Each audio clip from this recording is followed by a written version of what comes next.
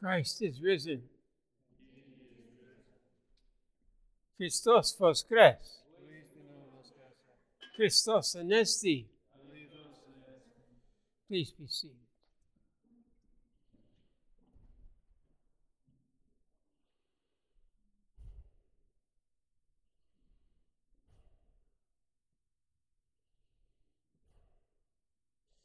There were so many present to be healed that we doubt that Jesus could touch them.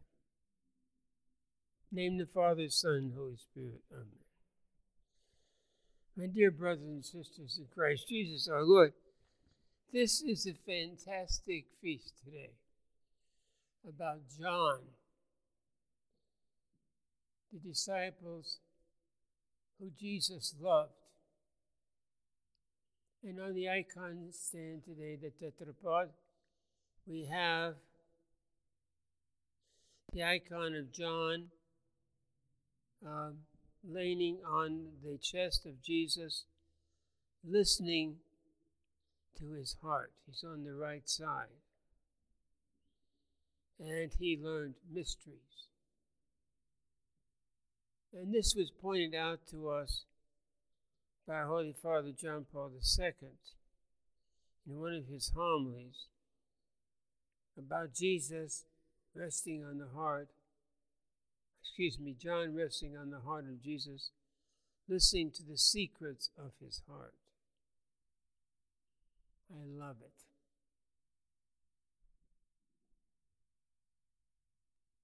No one knew the Father as well as Jesus.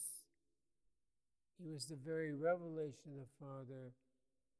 And no one knew Christ as well, Jesus Christ, as well as John. And I must admit that it's my favorite gospel. Also, it is the most Byzantine of all the gospels and the most sacramental.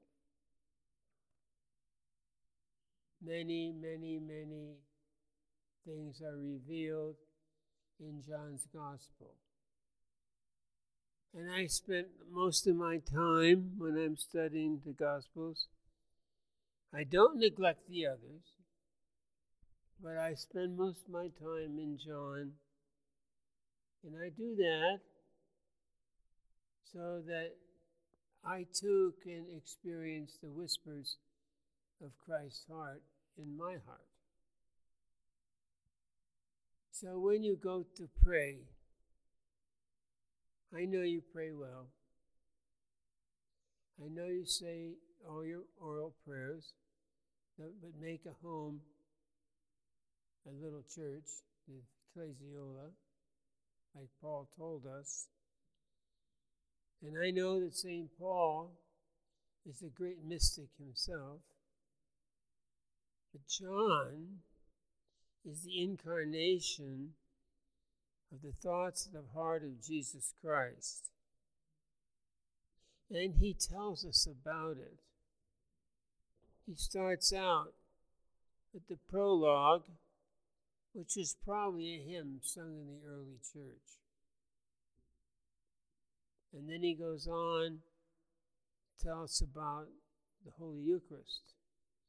Unless you eat my body and drink my blood, you do not have life in you. Of course, Paul's Eucharistic words are earlier. John's Gospel was later, the experts tell us. Now, that Gospel goes on to talk about a wedding, something about weddings are about the heart. And he goes on to tell us about the wonders of Jesus. And then he spends a long time on the prayer of Jesus. And Jesus in that prayer is talking to the Father. And John is revealing those thoughts so that we might learn this. 14, 15, 16 is right in that area is a mystery, a mystical mystery of the thoughts of God the Father revealed on the lips of the Son and heard by the ears of and prayer in the heart of John the Evangelist. Our whole life, our whole spiritual life, must be entered into through our heart. Now, the Greek fathers do that very well, and the Byzantine theologians. But it's one to read about it, one thing. It's another thing to experience it. And I'm always telling you to spend quiet time with the Father, Son, and Holy Spirit, and filling your heart with holy thoughts. And sooner or later, the thoughts are inspired by thoughts of our Lord and gifts from the Holy Spirit. It's a magnificent gift to us. But of course, it presupposes that we are free from sin and that the will of God and our will are in harmony like music in a symphony, and that He will then come and deify you, giving you not only the life that is His own, His sanctifying life in the divine energies, but teaching you. The Gospel of John is if our Lord Himself is teaching us, because He revealed to the one He loved His thoughts, His gifts, His hopes for us, our destiny. Now, the first three Gospels are synoptic Gospels. They sort of summarize for us the teaching of Jesus and a little bit about His life, and of course a great deal about His death. The experts tell us the passion narratives were first written, and then people ask, well, who is this man that died on the cross? And then the apostolic deposit of faith, the redactors, put that at the beginning, especially about His mother, His incarnation, that He is the very child of the Father, and who His mother is. But the most knowledgeable gospel, not that those are not important, they're very important, is John's. So we have this great feast day. We have His relic with us. Actually, we have the relic of the 12 apostles and also John. And that was given to me by Monsignor Cadgeton in Troy when he fell asleep in the Lord. I keep it with that beautiful icon in the sanctuary near the altar in the little temple in the church, in the domestic church we have inside the monastery. I always look at it during the Eucharist, thinking how John told us, this is my body and this is my blood, the words of the Lord to him and to all of us. Unless you eat my body and drink my blood, you not have life in you. In other places, he tells us not to be fearful, little flock. I love it. Because we have a lot to fear because of our ancient enemy, the snake that destroyed everything in the garden. And we are always wishing to return to the garden, to that beautiful life that God intended for us. But now we have to go through pain and suffering. And that's meant, it's given meaning because Christ first pained and suffered. It's giving meaning because the teachings of John about his death on the cross and who we are. Who are you? Many a man and woman wants to know who they are. They sit down and they look up their genealogy. I've always been interested in that. And that's where everybody came from. I went to Europe a few times just to touch the soil where the Slavs came from, my Slavic heritage. Unfortunately, I haven't gone to Virginia because any remnant of the family there is pretty well sort of hidden, but it's in the books. The Colston family is written in the First Families of Virginia, so we're recorded there. But the very spot, I don't know where they're buried or anything like that, due to the Great Civil War, which destroyed everything and took everything from us, especially we who were settled in these colonies in Jamestown and peoples like that. But there are books written. They're not so interesting, by the way, but they're there. But the real book that's written that tells us who we are is John's Gospel. First of all, the first public miracle of Jesus is there at a wedding. It's important. It was a wedding of apostle, but I forget who it was exactly, one of the 70 or whoever it was. And they're crowned. You see the icon over there on the wall. They're crowned. And Jesus is taking water and turning it into wine. It's a great symbol of a love a man and woman have for each other, something very human, which turned to a sacrament, the richness of wine. And wine is always a symbol in the New Testament and Old of God's blessing. So Jesus at the Last Supper took a very symbolic meal, a Seder-like meal, where they blessed water and wine and bread. And he blessed it and said, "This is my body and this is my blood." It's no accident that these things come together in John's Gospel. It points out to us right away two sacraments. Interesting. But the heart of what I want to say to you today is the prayer of Jesus in John's Gospel, where he prays that all of us may be one, as he is with the Father.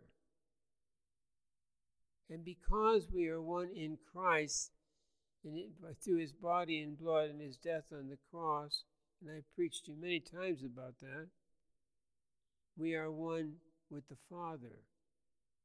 So we are in that community, that family of the Most Holy Trinity, which is the source of all family life and the source of the children and the source of the church. Because church are God's gift to the church. And when people raise children beautifully and gratefully and not complaining about it, they're giving a gift to Christ. Every child is a gift of Christ. Why does he want all these children? He wants them to fill up his body, the church. And they should be beautiful, holy, and fed on the holy sacramental liturgy. Sometimes we forget who we are. Especially we forget who the priest is. He's another Christ, they say in the Western Church. His priesthood is not his own. The priesthood he has is Christ's priesthood. He participates in that, and he calls upon the Holy Spirit, and the body and wine, the body and blood of the Lord become body and blood of the Lord, so that we have his life in us. With that life, we can pray. We can be attentive to it, and we can talk to God in our heart.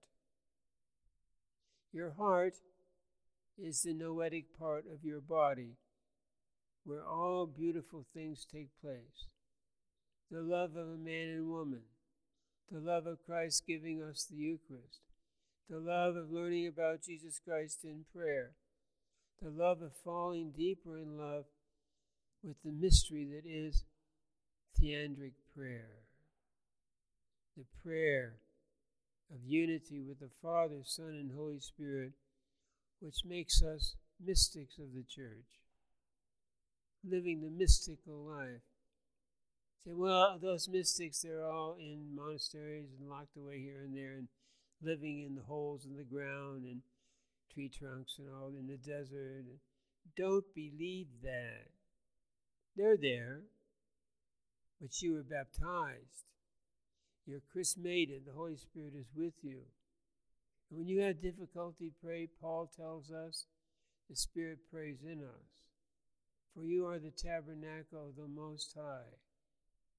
And that beautiful heart of yours contains the altar of God.